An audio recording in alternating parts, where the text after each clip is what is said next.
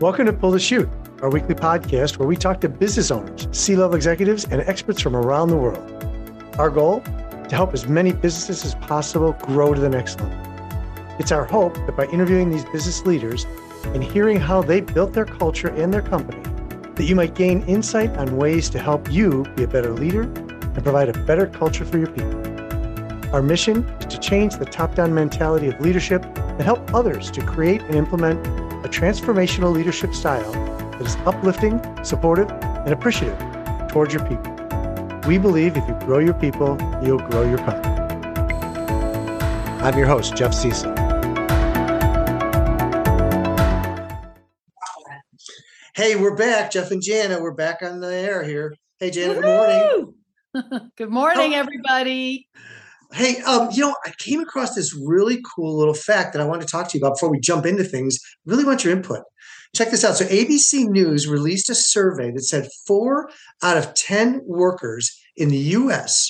report that their jobs have either have a somewhat negative or extremely negative impact on their mental health, according to the survey. That's unbelievable. 4 out of 10. Do you realize that's almost half of the American workforce feels like there are mental issues in the workplace? That is huge. And that goes back, as you know, Jeff, that goes back to what are the protocols? Are people communicating with each other? Do people like each other? Is there resentment? There's all of this stuff going on now as we come back into the workforce from literally hibernating for almost 2 years. I see this all the time. I know you see it with your clients. We see it as, people that we work with together. People are a little unsettled as to how they're going to be positioned in the workplace now, because some of them are working at home. Some of them are working sometimes at the office. People that have to be at the office, like healthcare workers and bankers and things like that, they're resentful of people that are in sales or are in any kind of IT where they get to work from home. So there's definitely this kind of new buzz. It's so funny because we know the 2016 to 2019 buzz was like, we're all going crazy, right? Working. Right. We're all overworked, blah, blah. Then suddenly we get thrown into this forced isolation where nobody's making money, nobody's working, we're all cranky. And then the minute we get back into the workplace or whatever semblance of that, everybody's like, now I don't even know what to think. And I still have frustrations about the workplace and issues. What do you think? I mean, what do you see? And so the other thing that I'm seeing too is, and this has come up a couple of times, people like to work from home, but you get that out of sight, out of mind thing with the bosses, yes. Right?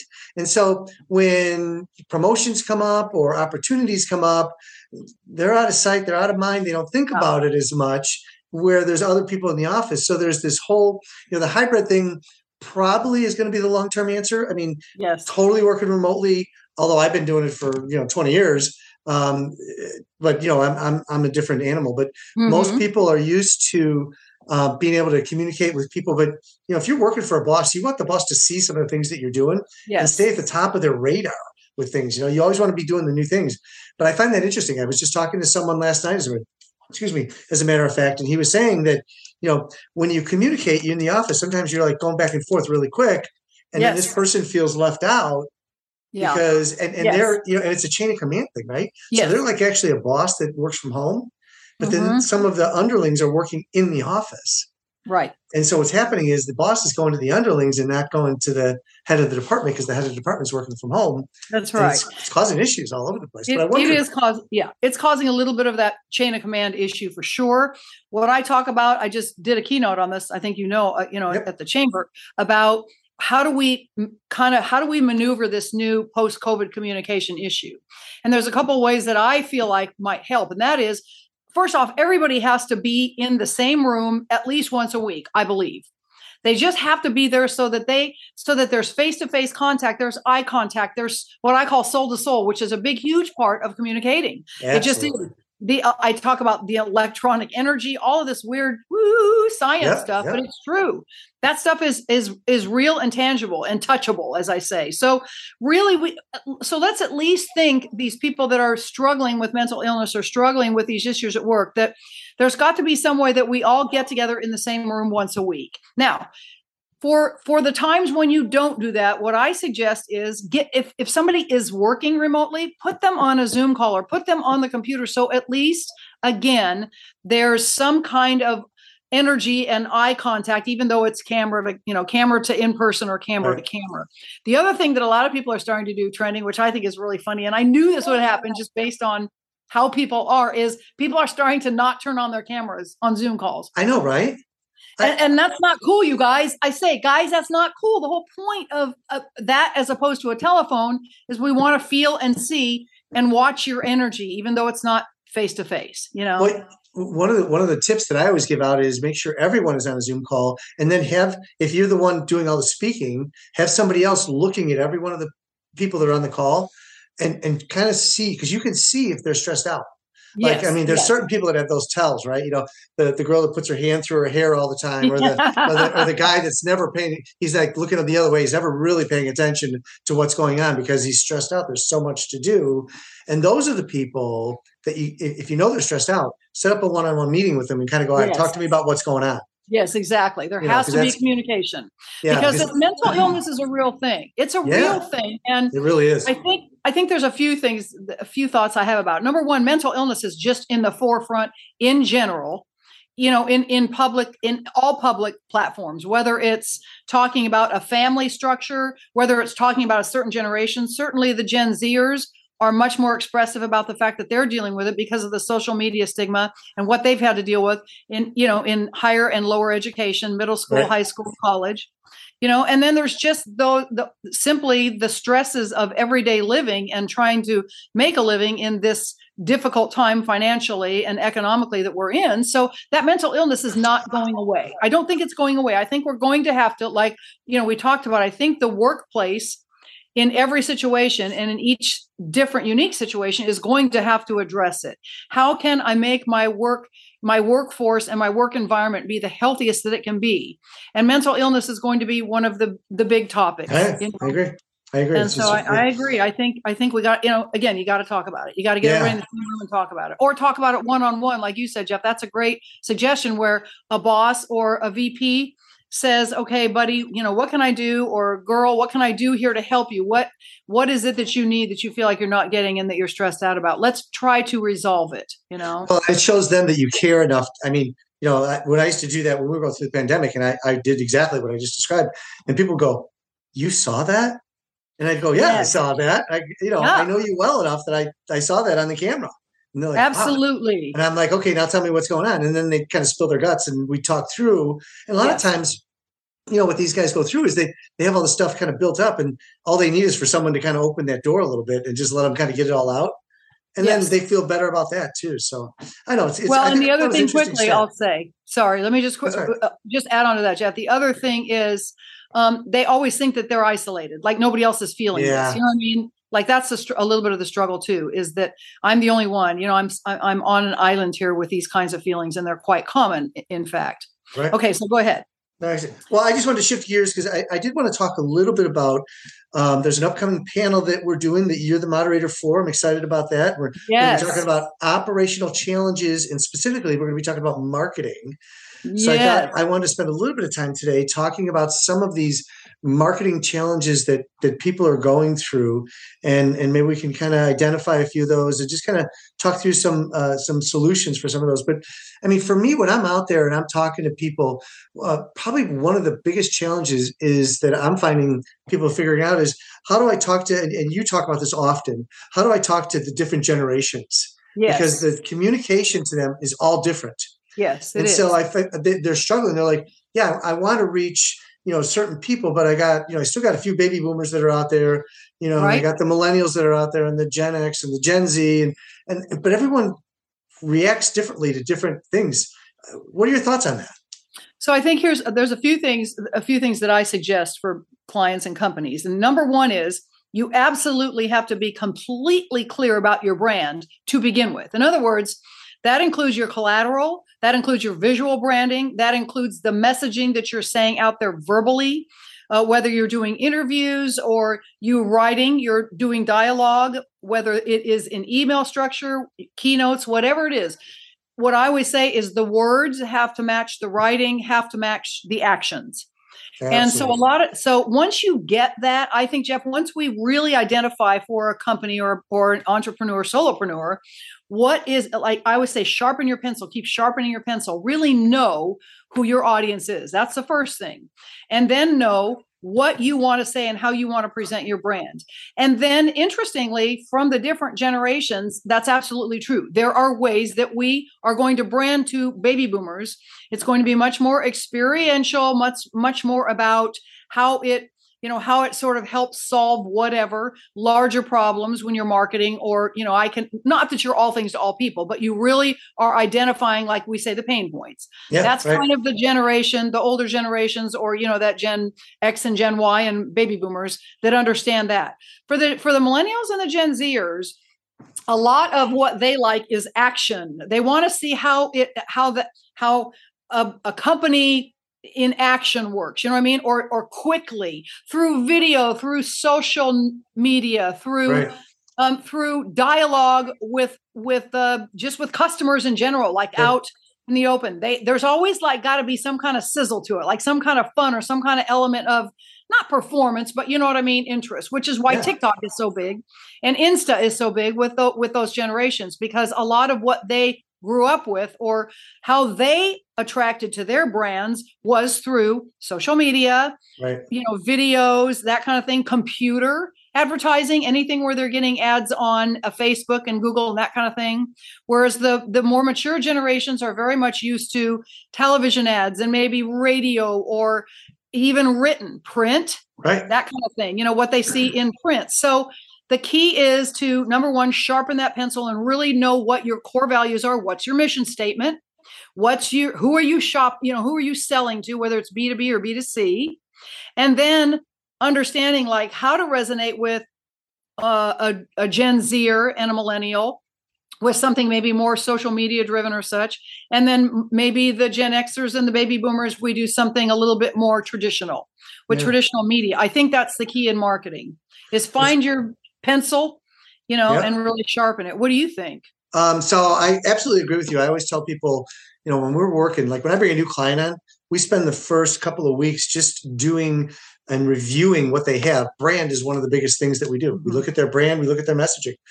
Because what happens is where they started may not be where they're at today, right? I mean, things change, you were saying things a certain way and now it's morphed a little bit, and you've morphed verbally what you're saying. But if you changed your website, if you changed your social media, if you changed all your other stuff to match what you're saying when you talk to people and give them the 30-second elevator pitch. The other interesting thing that I always do too is I always say, let's say they're a small company, they have, 15 employees, which, if you're the owner, that's 14 additional people that are your salespeople whenever they're out, right? Because people always say, "Hey, so where do you work now? What are you doing?" That's right. You tell them the company, and they say, well, "What do you do?" And so you got your 30-second elevator pitch to do it. The question is everybody saying the message the same way? Yes, that's so important, right? Isn't that great? Yes. And then here's the other part. I always say, I love when people tell me what they do, and I go, "So not quite sure what it is that you're doing. Can you give me a little more?"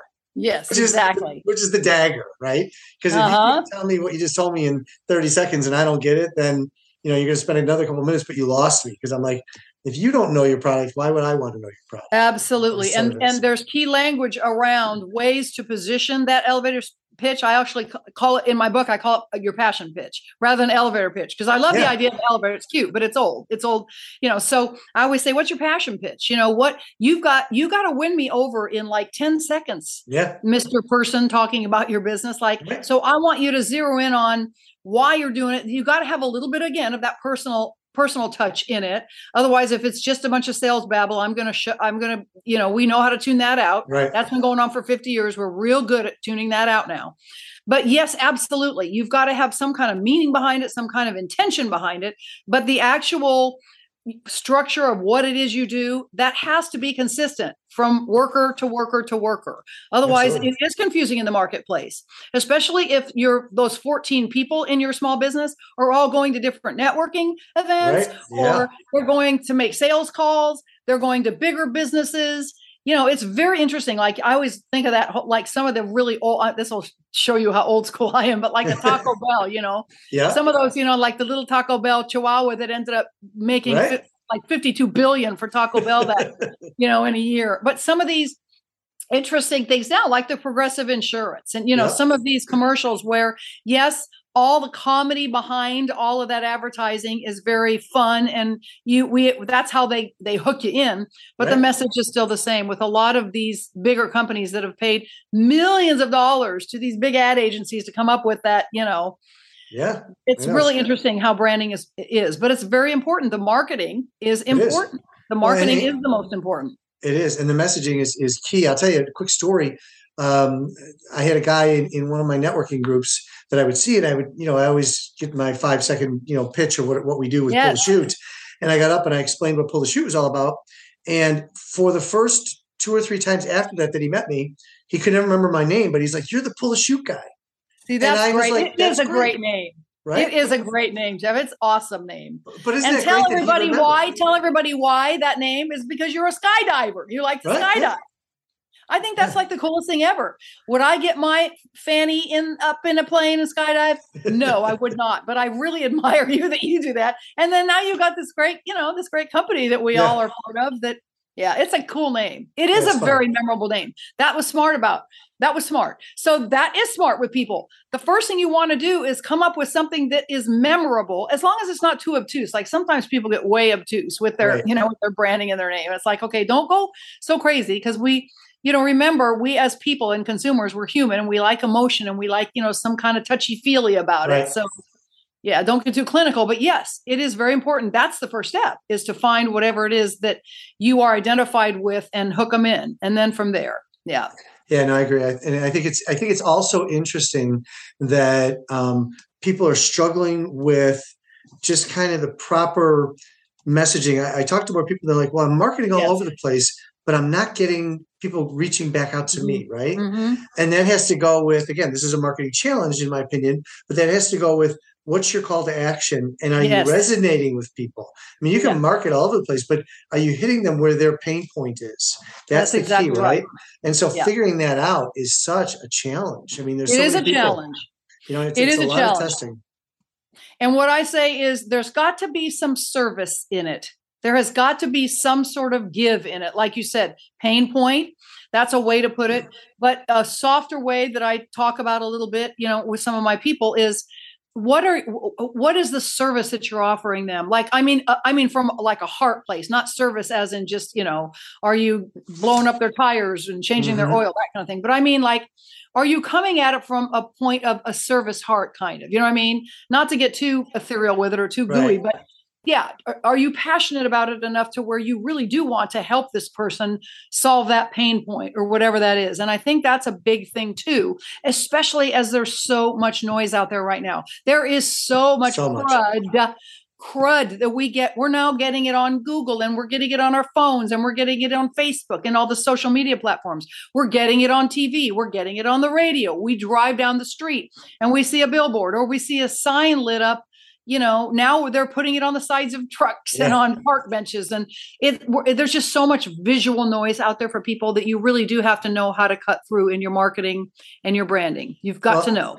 And I like to use the word authentic, right? So if you come across authentic, people are going to resonate with you more. Absolutely. Than if you come across and they kind of go, yeah, that's kind of some BS. I don't really believe that person.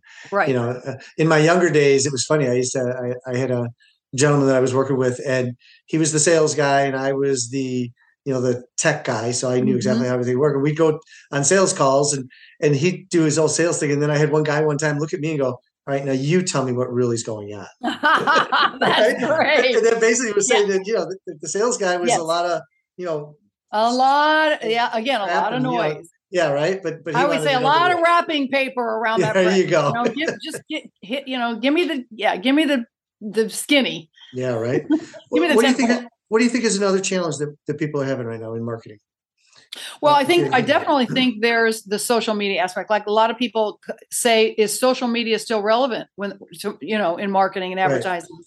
I think it is, but I think again, you've got to know how to identify it, and you've got to know the difference between the different platforms. If you're going to do social media, you've got to know the difference in how people view Insta, people view Facebook, people view TikTok, people view Twitter.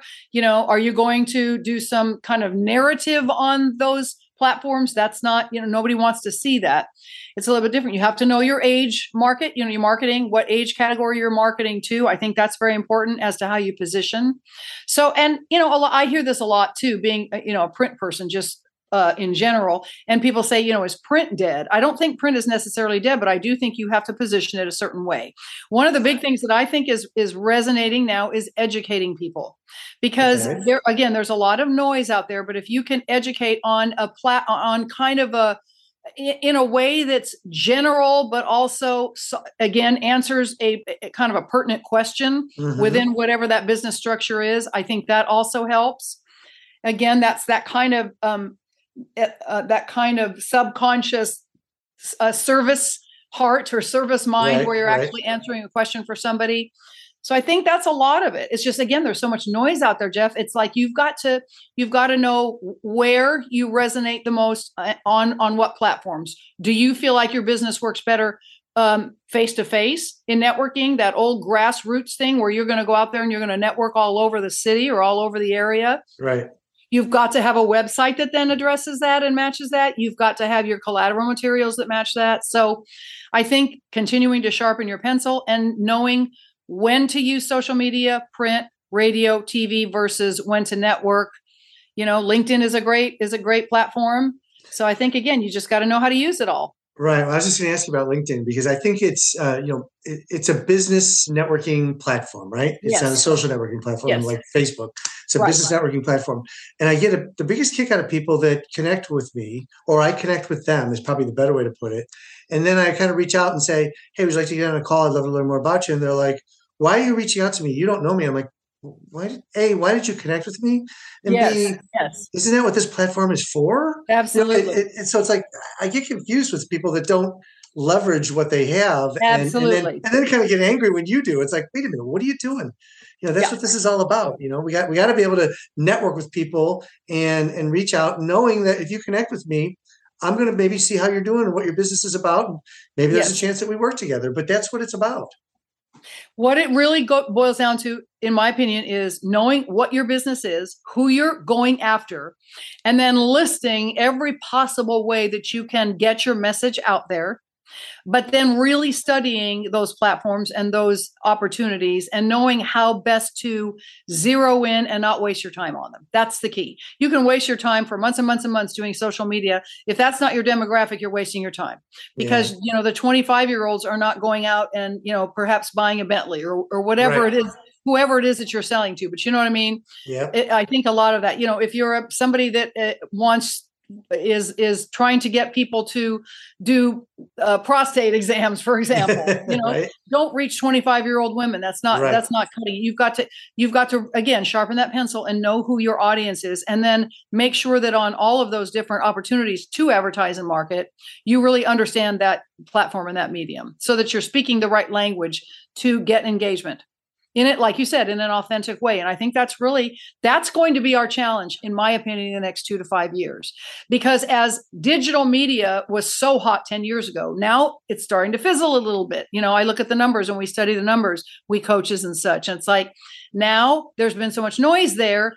Right. You got to know who your audiences are. It's the same thing. You got to know when to use print and radio, when to go network, and when to go speak at chamber events and things about your business. And what are you going to say when you get up?